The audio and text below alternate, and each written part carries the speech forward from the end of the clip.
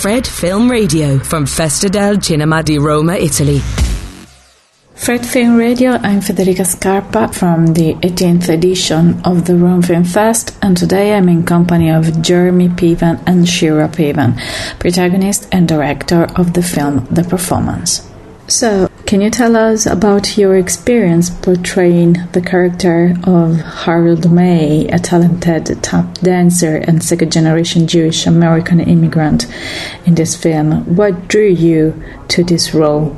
My mother gave me the short story, The Performance, that she found in the New Yorker, and she said, my mom had been our acting teacher our whole lives, Shira and I, at the Piven Theater, and she said, I think you would find this interesting. It would make a really, really great movie, and you could play this role. And, you know, one of the superpowers that actors have is that we're very delusional, right? So I saw the role and thought, this is the best role I've ever seen. And there are many different reasons why I want to make this movie. And I didn't even think, wow, I can't tap dance, but I'll learn how to do it. I just thought, I'll figure this out. And, you know, it took me about a decade, you know, to get the movie made. And so, you know, as people were saying no to the film, I just got to be better as a tap dancer. So it was kind of like this beautiful kind of duality. So I really knew that I had to play this role. It's a really important role, especially now, right now. It couldn't be more timely. Why is Arthur Miller still so relevant? Because I think in this particular case, he examined something that's universal. The question of coming to terms with who we are in this life. Because Harold hides the fact that he's Jewish. He hides his identity in order to get momentum in his career. And I think what this could do at its best is have an audience stop and think, what would they do in this circumstance, right? So if that's the case, then we're very lucky. You know, if a film can make you think and question who you are and what choices you've made in this life, that's a gift. It's very beautiful. He deals with human beings and human relationships, and there's something very.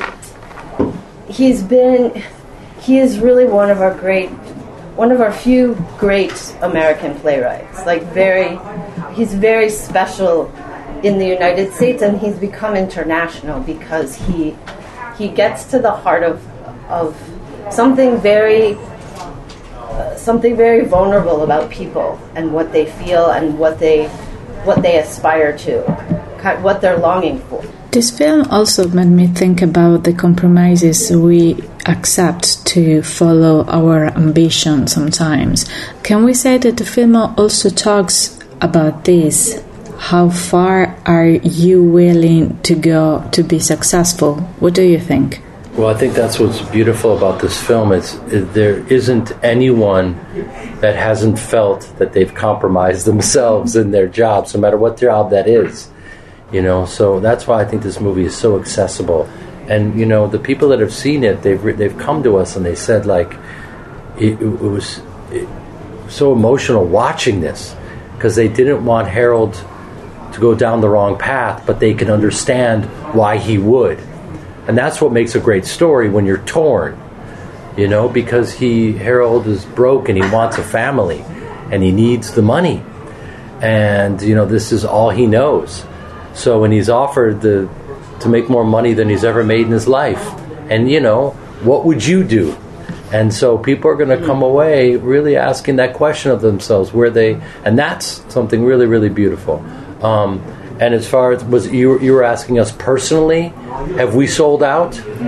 No. Is that what you're asking? Yeah. It's a question that sometimes you have if you follow your ambition, right? Mm-hmm. Yeah. Yeah, no, it's a great call. I mean, Shira and I come from the theater, you know, where our parents decided to kind of control their own artistic destiny by having a small theater. And, you know, my father would take jobs to support the family. And I'm sure he felt doing commercials and whatnot, and put braces on our teeth. So we do things for our family.